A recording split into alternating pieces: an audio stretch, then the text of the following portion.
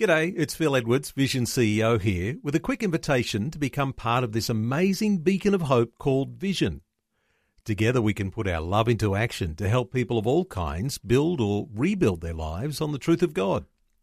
Please consider the part you can play during our upcoming Visionathon appeal, remembering that it's your support that makes Vision possible, including this podcast. Audio on demand from Vision Christian Media. Audio on demand from Vision Christian Media. Coming up today on The Story. Well, in my final year at high school, the headmaster came and pulled me out of class and said, "Graham, what are you doing next year?" And I said, "Well, I'm going back to the farm. My parents want me back on the farm." And so that was the plan. And then I said, "Well, I'd really like to go to university." It almost brings tears to my eyes because it was just so great that this guy cared. He said, "Well, I can get accommodation for you for $10 a week, Graham, if you want to go to uni." And then I got a come with a scholarship. The Story. G'day, I'm Jimmy Colfax. Welcome to The Story. Well, Graham McLennan comes from humble beginnings in farm country in New South Wales and has gone on to travel to various parts of the world, pulling people's teeth out. So it's a good thing he's a dentist, and he's been involved in medical ministry in several countries. But that's just the tip of the iceberg. He's also been involved in Christian radio, Christian schooling, and has even dabbled in politics for a while, just to name a few things. So, as we'll hear, Graham has made a huge contribution to the Australian Christian community over the years, and we'll have a lot to cover today. So, let's get right to it. Here's Graham McLennan having a chat and sharing his story with Eric Scatterbo. Welcome to the program, Graham McLennan. Thank you, Eric. Glad to have you with us, and you're coming to us from your home, your historic home in Orange, New South Wales. Is that right? Yeah, it's built in 1878. 1878, and it has those high 12-foot ceilings. As you know, my wife and I and our children had a chance to stay at your home at one point. Yeah, you did. It's a Gothic revival home, double brick, and a beautiful old home. Yes, and the thing that I remember the most about it is that it has those 12-foot ceilings, and you have books all the way up to the top in your library. That's there. right. I'm here looking at them right now. But the interesting thing about the home was that we felt we should use it for teen challenge work as a drop-in centre in the 70s. And so that is kind of the heritage. You've used that house for ministry, and as I mentioned, I stayed at that house, and we were on our way to a Christian conference, and you were kind enough to use your gift of hospitality to let us stay there, but that's just part of the tradition of what you've been using that house for all these years since the 70s. That's right. Correct, yeah. So we'll talk about your house a little bit later as that becomes part of this story, but now let's go back to your childhood. You come from humble beginnings in farm country. Tell us about what it was like growing up there. Well, we lived in a little village, and Dad worked in a petrol station that he had and carted wheat and was a share farmer, and that's because he had 4 brothers that returned from the war, and there was not enough farmland, and so he lived in a little village called Umundri near Dubbo, between Dubbo and Gilgandra actually, and so we grew up there, and I went to a school of about 40 children in about 7 classes, and I actually topped the class of 5 or 6 children, you see. And then on top of the class. My word. And then when I went to the primary school in Dubbo, I came about last out of 35 children. Actually, I came 33rd from memory because I wasn't taught anything at Umundri Public School. And even though I came in top of the class, we used to go to school in bare feet and so on. Yeah, did you have to look out for snakes and stuff? Oh, yeah, all the time. Yeah, Dad killed 28 snakes in one day. It's on the front page of the Sydney Morning Herald, actually. And wow. So my older sister used to take Condy's crystals and a tourniquet when we went to school, so they were prevalent. Just in case. Yeah, I've tried it on snakes and done lots of things. I could tell you snake stories for a while. But anyway, when I went into town to the school there, I came, as I said, nearly last. And that was in the half-yearly exam, and then in the yearly exam I came in the top 4 or 5. So they thought, I've jumped almost 30 places. What's going on here? Yeah. So what happened?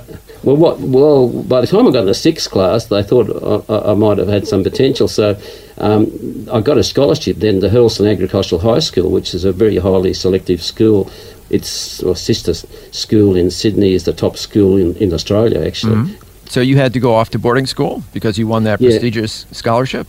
Yeah. So that's what got me on the road to being out of the little bubble that I would have grown up in, I suppose, being a farm kid. I was supposed to go on the farm, and that's why I went to Hurlston, because I was the grandchild that was going to inherit or look after the property, and I used to spend most of my holidays. I wasn't used to going on holidays. Actually, I used to go out and work on the farm, do a lot of ploughing. That was your holiday?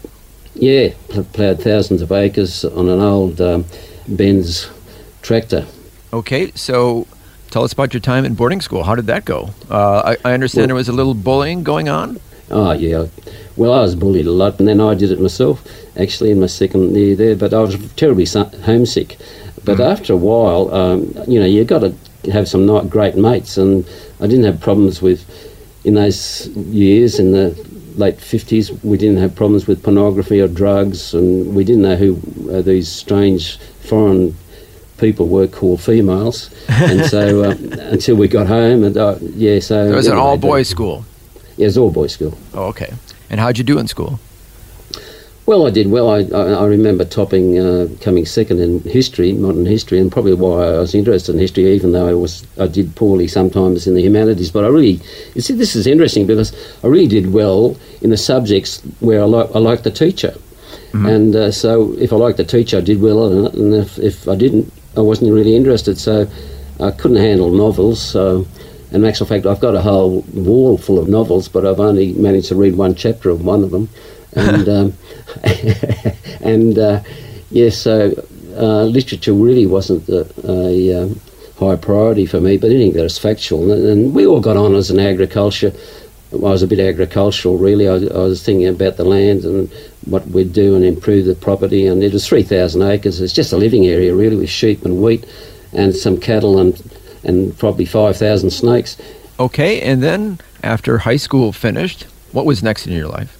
Well, in my final year at high school, the headmaster came and pulled me out of class and said, "Graham, what are you doing next year?" And I said, "Well, I'm going back to the farm. My parents want me back on the farm because it's their means of getting back onto the property, because he loved the land, Dad." And so that was the plan. And then I upset everybody by saying to the headmaster, I said, "Well, I'd really like to go to university." And so he said, it almost brings tears to my eyes, because it was just so great that this guy cared. And it is interesting because he said, "Well, I can get accommodation for you for $10 a week, Graham, if you want to go to uni." And then I got a scholarship. A lot of bright kids got scholarships in those days. So here I was off to university. The reason why I nearly chose medicine, but before medicine I was thinking about being a vet, because the guys from Hurlston did either agricultural vet.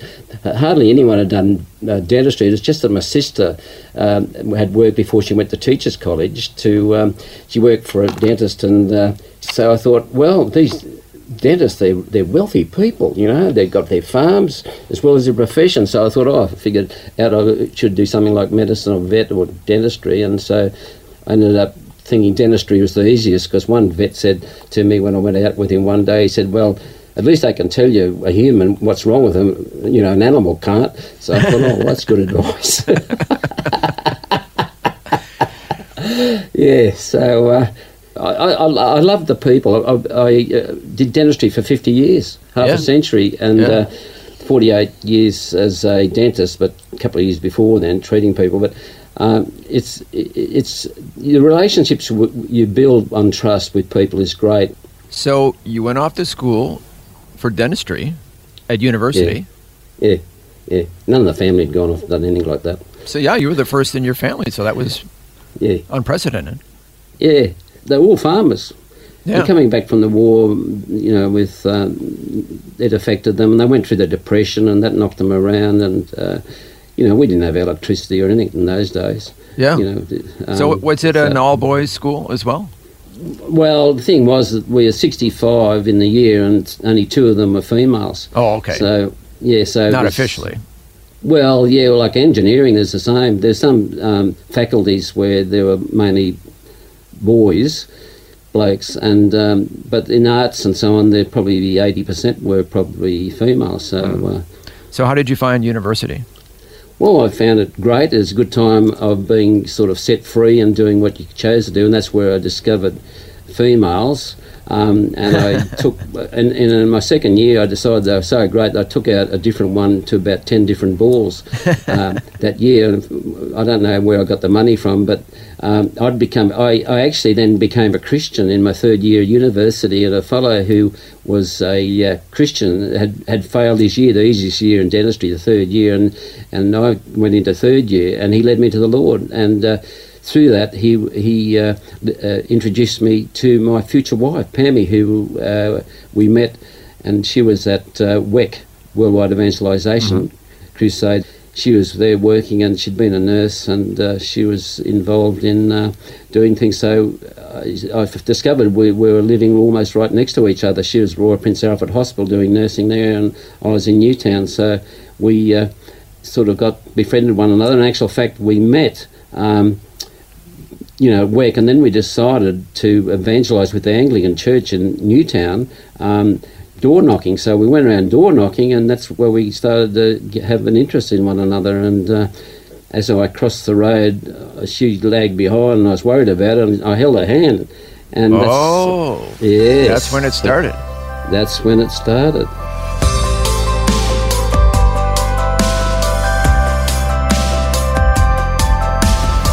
You're listening to The Story.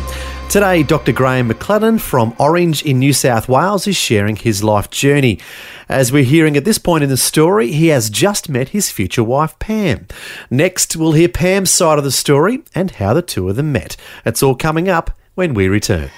The Story.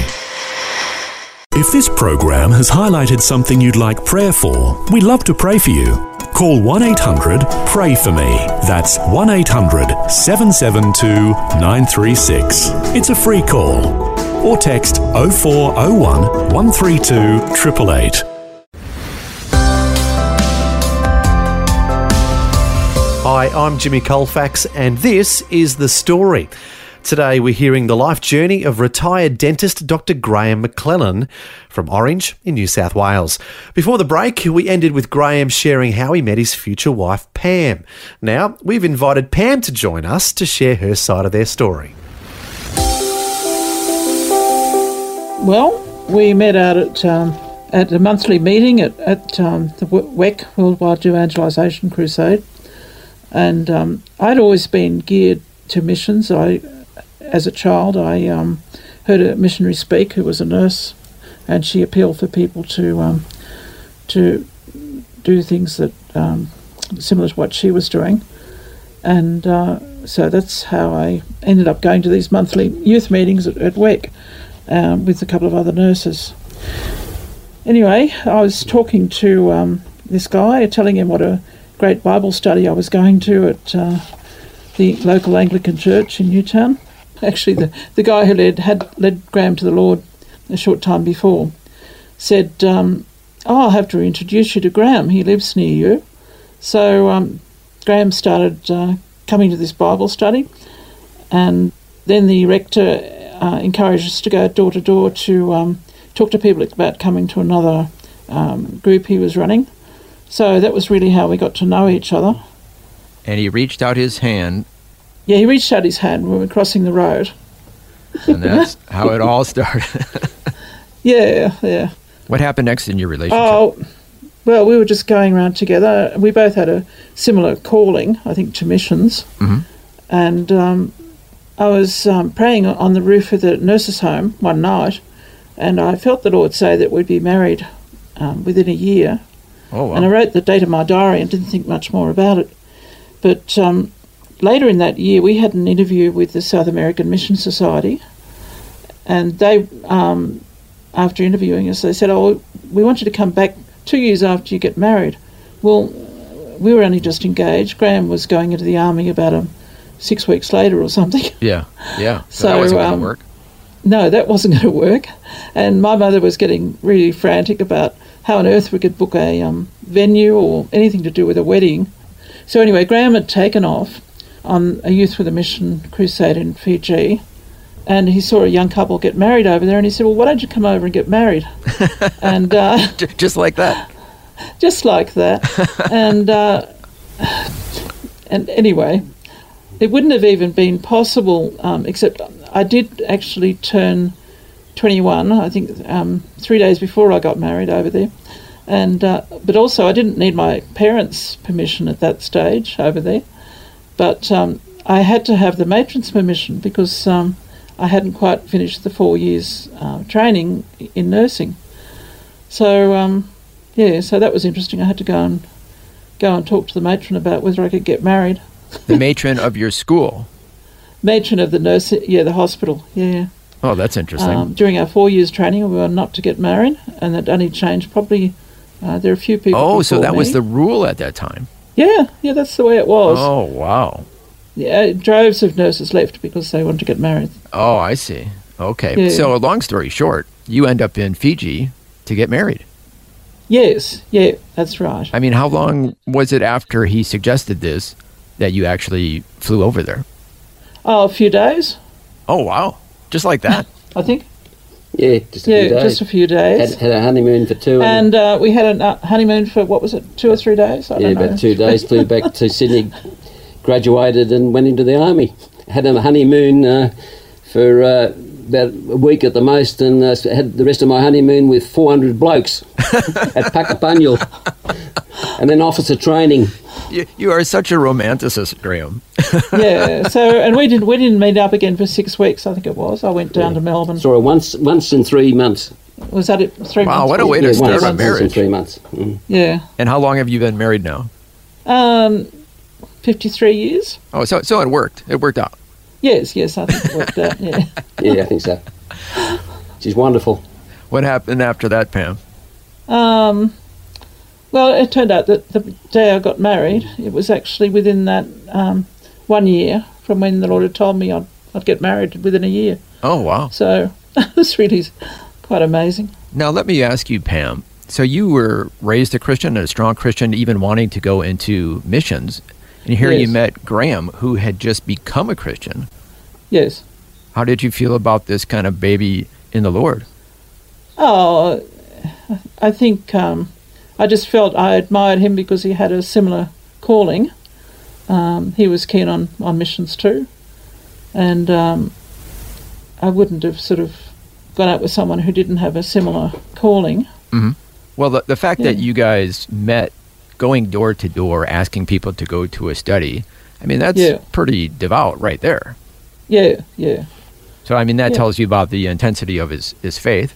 Yes, and it's probably the guy who had led him to the Lord ended up as a missionary. And then your early married life, when you finally did get together, what happened? Well, that was an amazing story too, because I went on to do midwifery. So we thought we still wouldn't be together because Graham was posted over the place, Singleton and various other places. But eventually he ended up swapping with this guy at Wagga, and so that worked out that we were together. And I understand that early in your marriage, both of you went through a heartbreak with the death of one of your children. Can you please share with us about that? Well, that was very difficult. I had a twin pregnancy, and I actually guessed it was a twin pregnancy before the obstetrician did, I think, because the Lord said he'd give us a double blessing. And oh, wow. So I think that's what made it sort of hard when Kathy died, and it was actually right when Graham finished in the army that she died at 3 months, and it was a cot death. And it was very difficult thing to go through, and we were pretty shattered.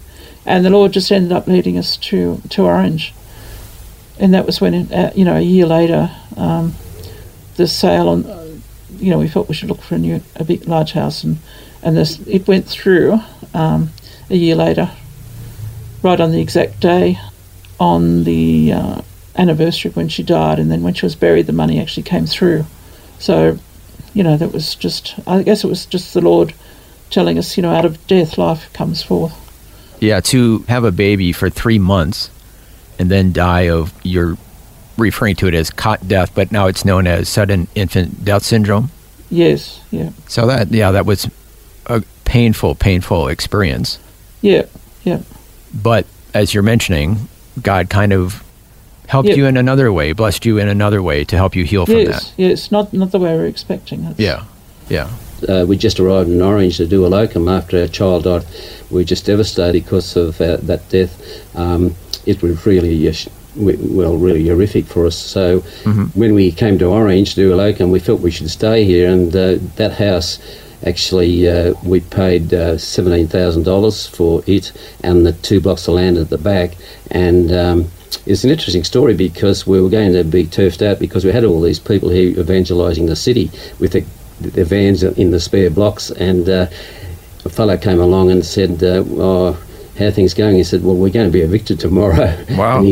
And he said that, I've got some money just inherited. They've lowered the age from 21 to 18, and so we put him up for a year or two and while he finished his schooling, and so he paid for the deposit. And it's interesting because it was the exact hour to the funeral of our child that died. So we paid $17,000 for it, and we sold the 2 blocks of land for $6,000 or $7,000. So we ended up paying just $6,000 for the house. So goodness. If that wasn't God, and the sign to us was that it was a year exactly to the very hour that our child Kathy died. Well, that was part 1 of Dr. Graham McLennan sharing his story, and as we heard, his wife Pam was kind enough to join us today to share insights into their story as a couple. Next time, we'll hear more of Graham's story and about some of the Christian projects and ministries he's been involved with over the years.